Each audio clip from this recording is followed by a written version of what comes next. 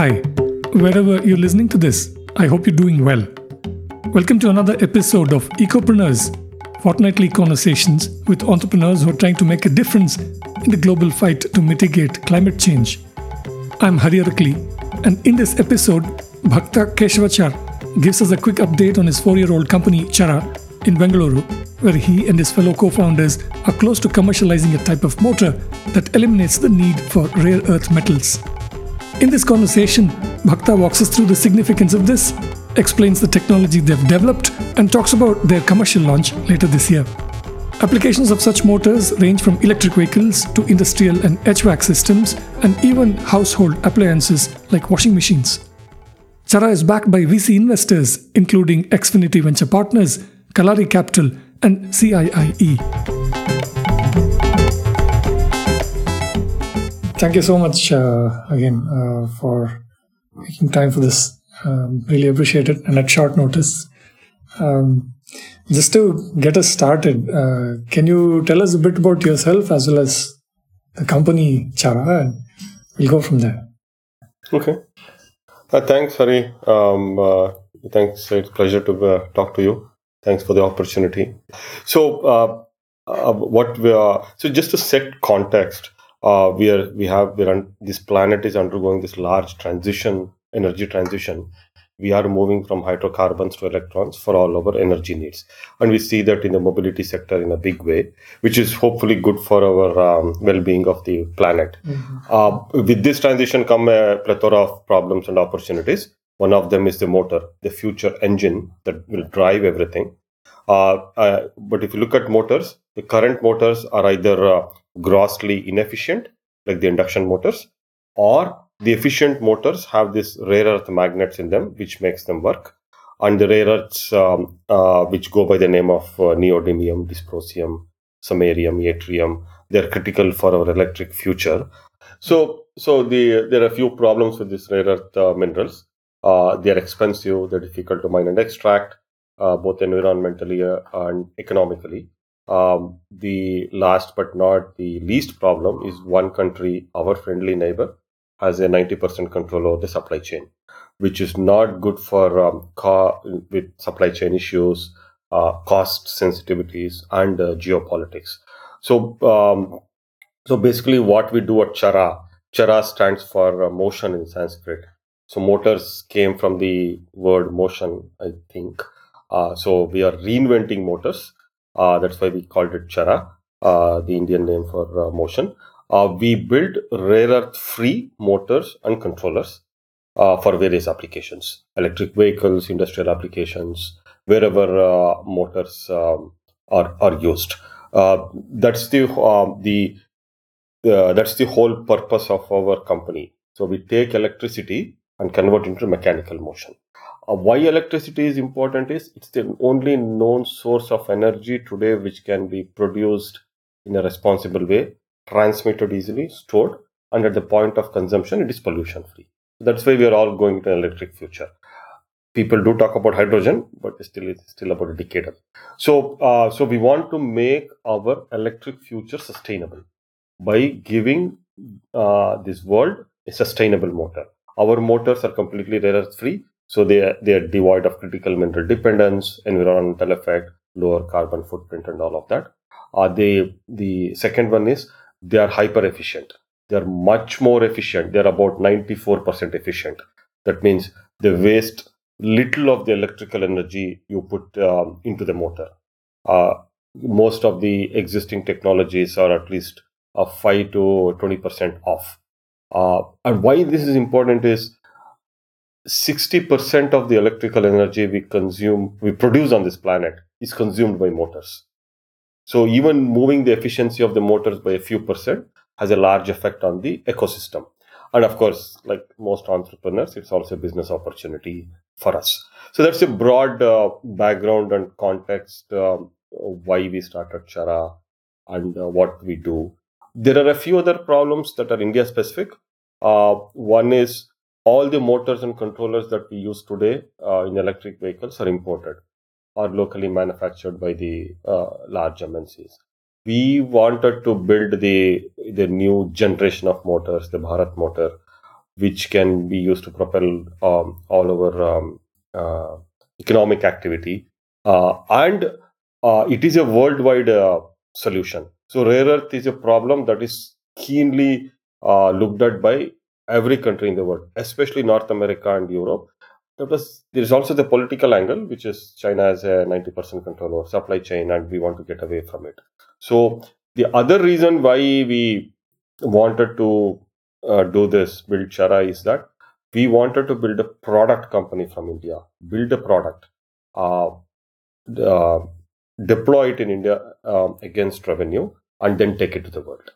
So these are the three aspects. The last one is that since we don't use rare earths, our motors should be cheaper in the long run. Apart from all other things, rare earths are also expensive. That's what we started about. That's what we do at Chara. We started about 4 years ago, right at the beginning of COVID, which was a bad thing. But fortunately, initially we were supported by a grant from the Indian Institute of Science. So apart from all other people who think rare earths are important, the government of India also thinks rare earths are important that need to be solved. So they gave us a grant.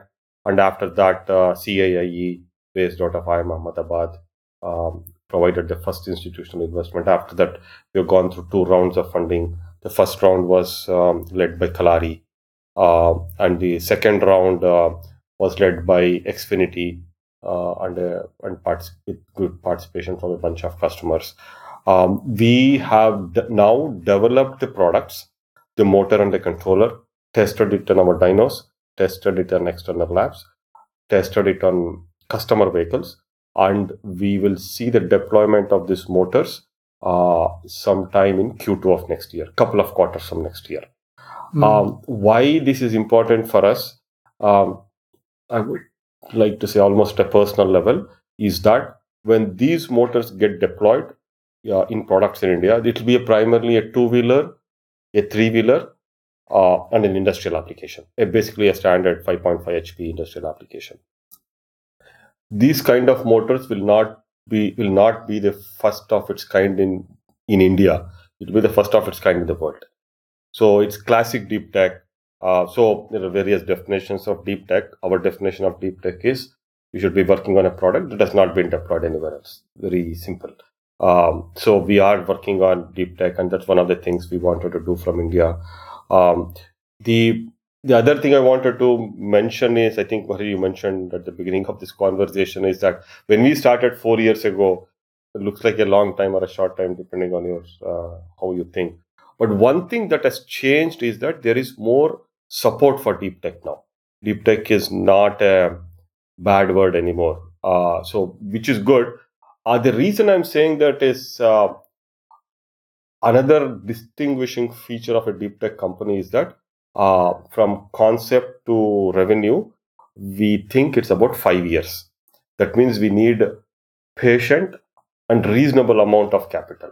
So if you give a small grant, if you give a small funding, fortunately, it doesn't take us anywhere. So we need significant amount of funding for a reasonable period of time before we see this. And the last definition of deep tech is that we believe that it'll have a non-linear impact, a very deep impact. And we believe that rare earth is a huge problem, both from a geopolitical angle and from an environmental angle. Very nice. Can you just take a step back and talk a little bit about your background and if there are any co-founders, yes, their background? I mean, you all look like you have spent a long time in the industry before you started Chara. So I think we'll give our listeners a little bit of context on what you all did, and also give us a sense of how your experience helped you to zero in on this idea. Yeah. So you're right. Another distinguishing feature of deep tech startups is it's usually started by old people. A lot of experience is needed. Jokes apart. So quickly about my background. I like to build things. I have an electronics degree from UVC Bangalore, and I did my master's at Arizona State. and spent about a decade working for Intel in Arizona.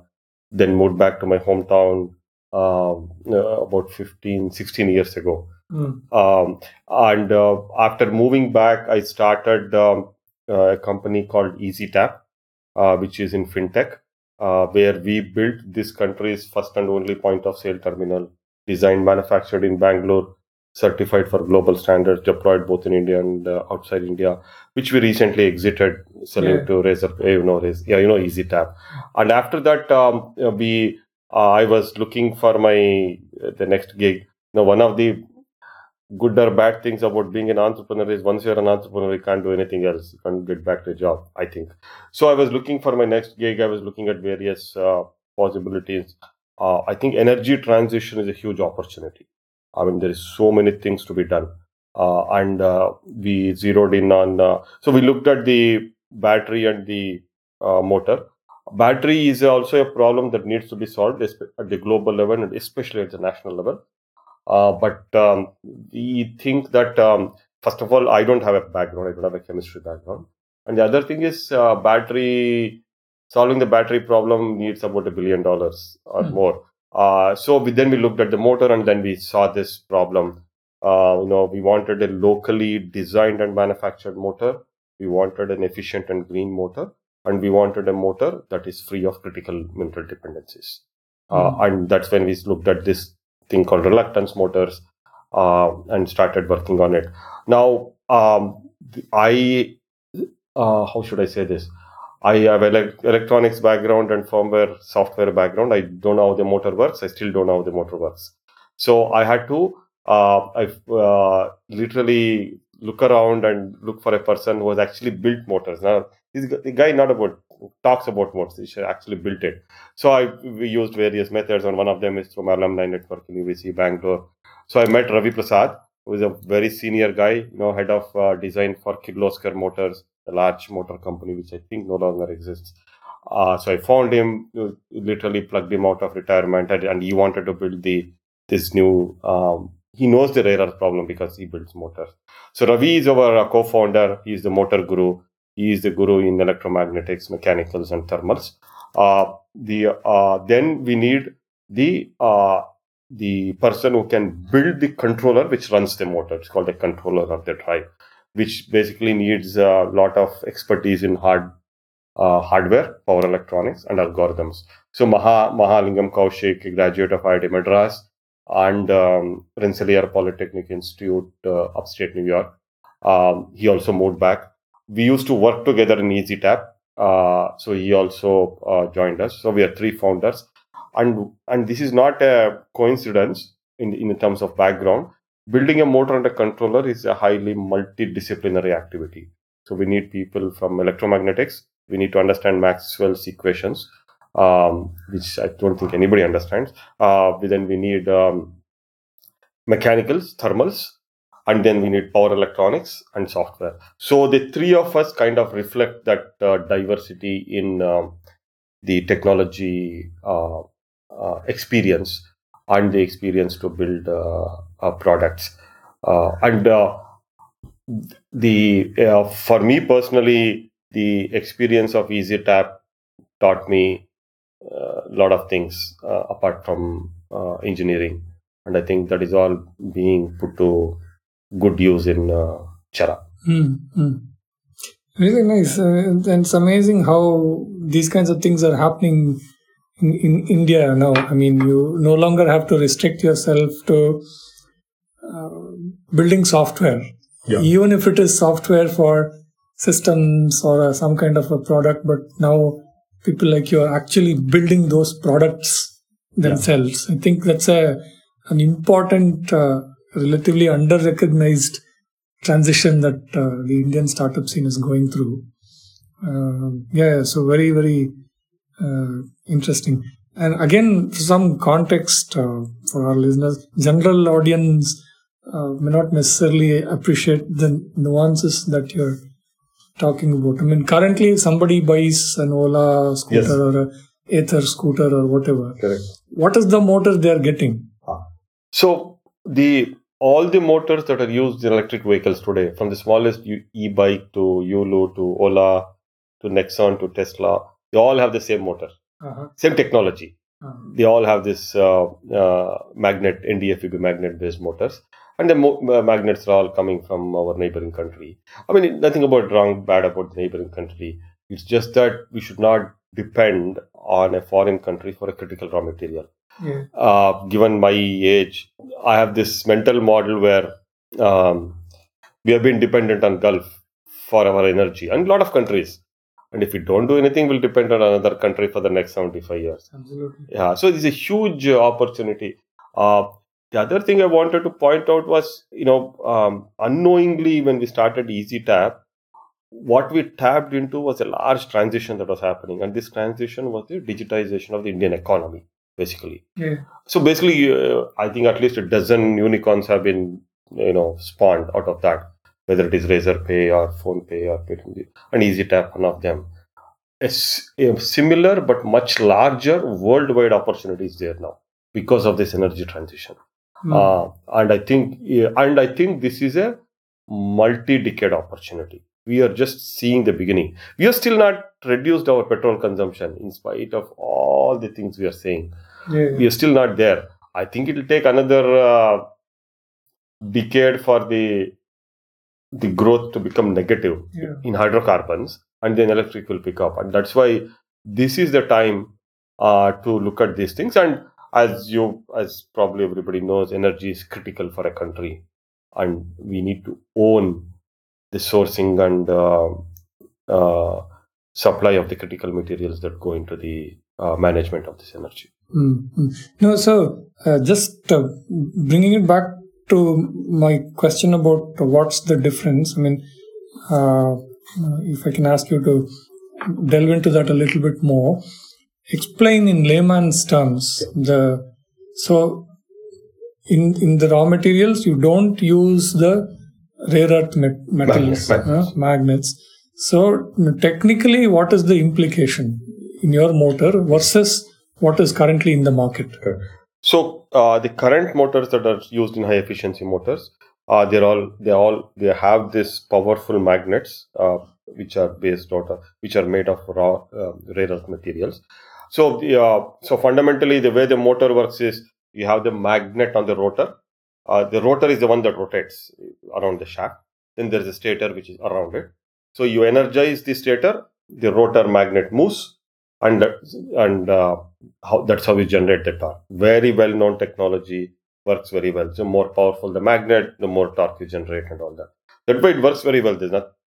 As a product, there's nothing wrong with it. It's just that the magnets need these rare earths. And rare earths are these 17 elements in the periodic table. They go by the name of this neodymium, dysprosium, samarium. They're critical for our future.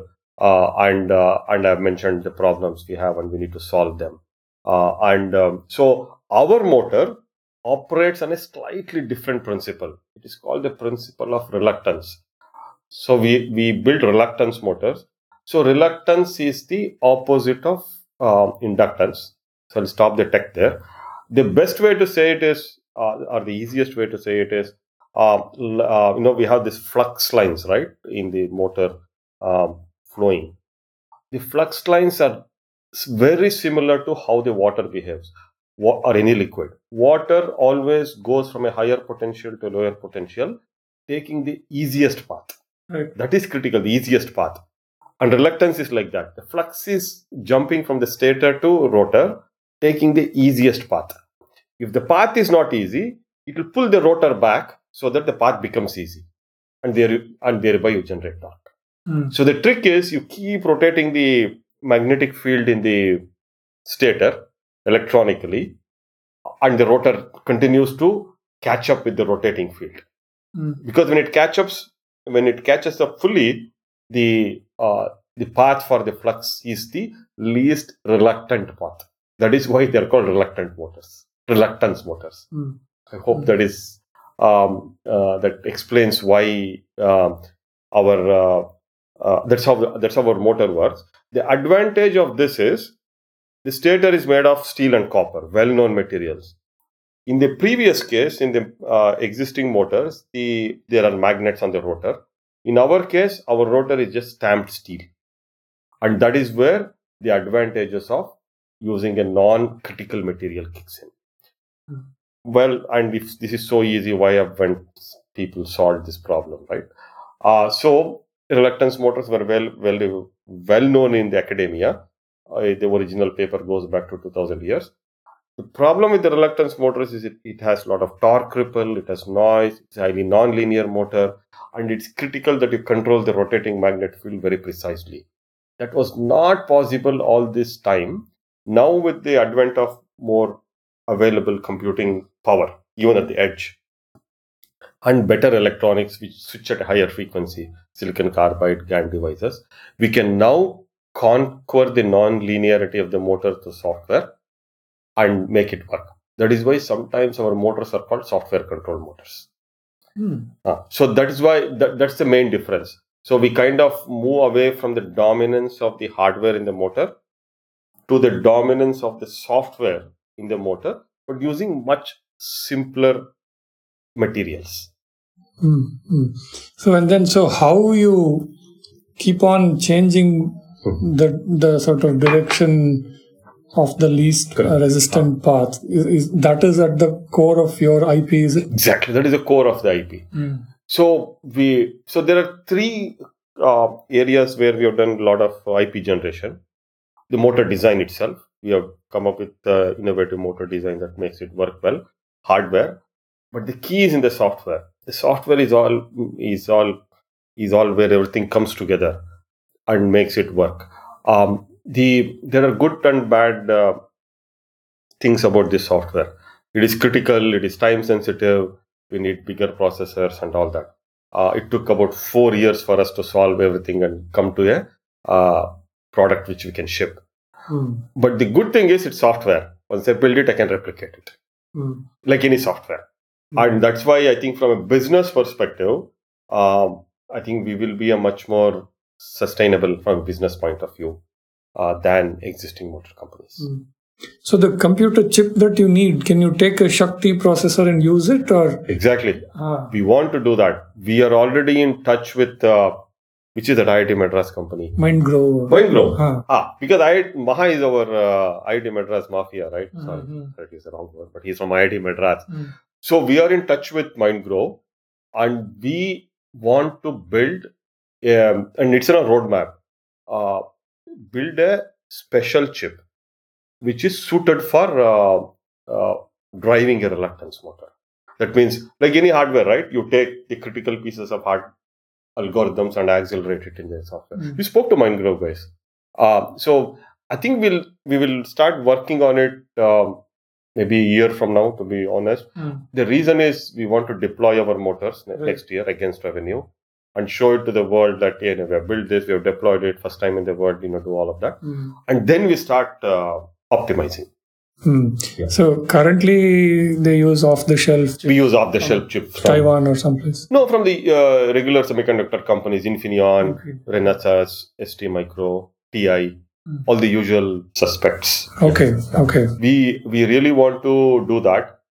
Use a homegrown engine, a compute engine like Shakti, and make it work. And then it will become more under our control than outside. And you made a passing reference to how it will be more viable in the or more cost effective in the longer run. Why did you qualify it like that? That it's compared to existing motor. So today there are 3 materials that go into the construction of the motor: steel, copper, and magnets for the current motor. Steel is about 100 rupees per kilogram today. Copper is about 1,000 rupees. It is, I think, slightly dropped down. Magnets are about 10,000 rupees per kilogram. So they're 1 orders of magnitude difference each. In our motor, we have steel, copper, and nothing else. And that is where our advantage comes in. But there's always a but. Because we don't have the magnets, we use a little bit more steel and copper.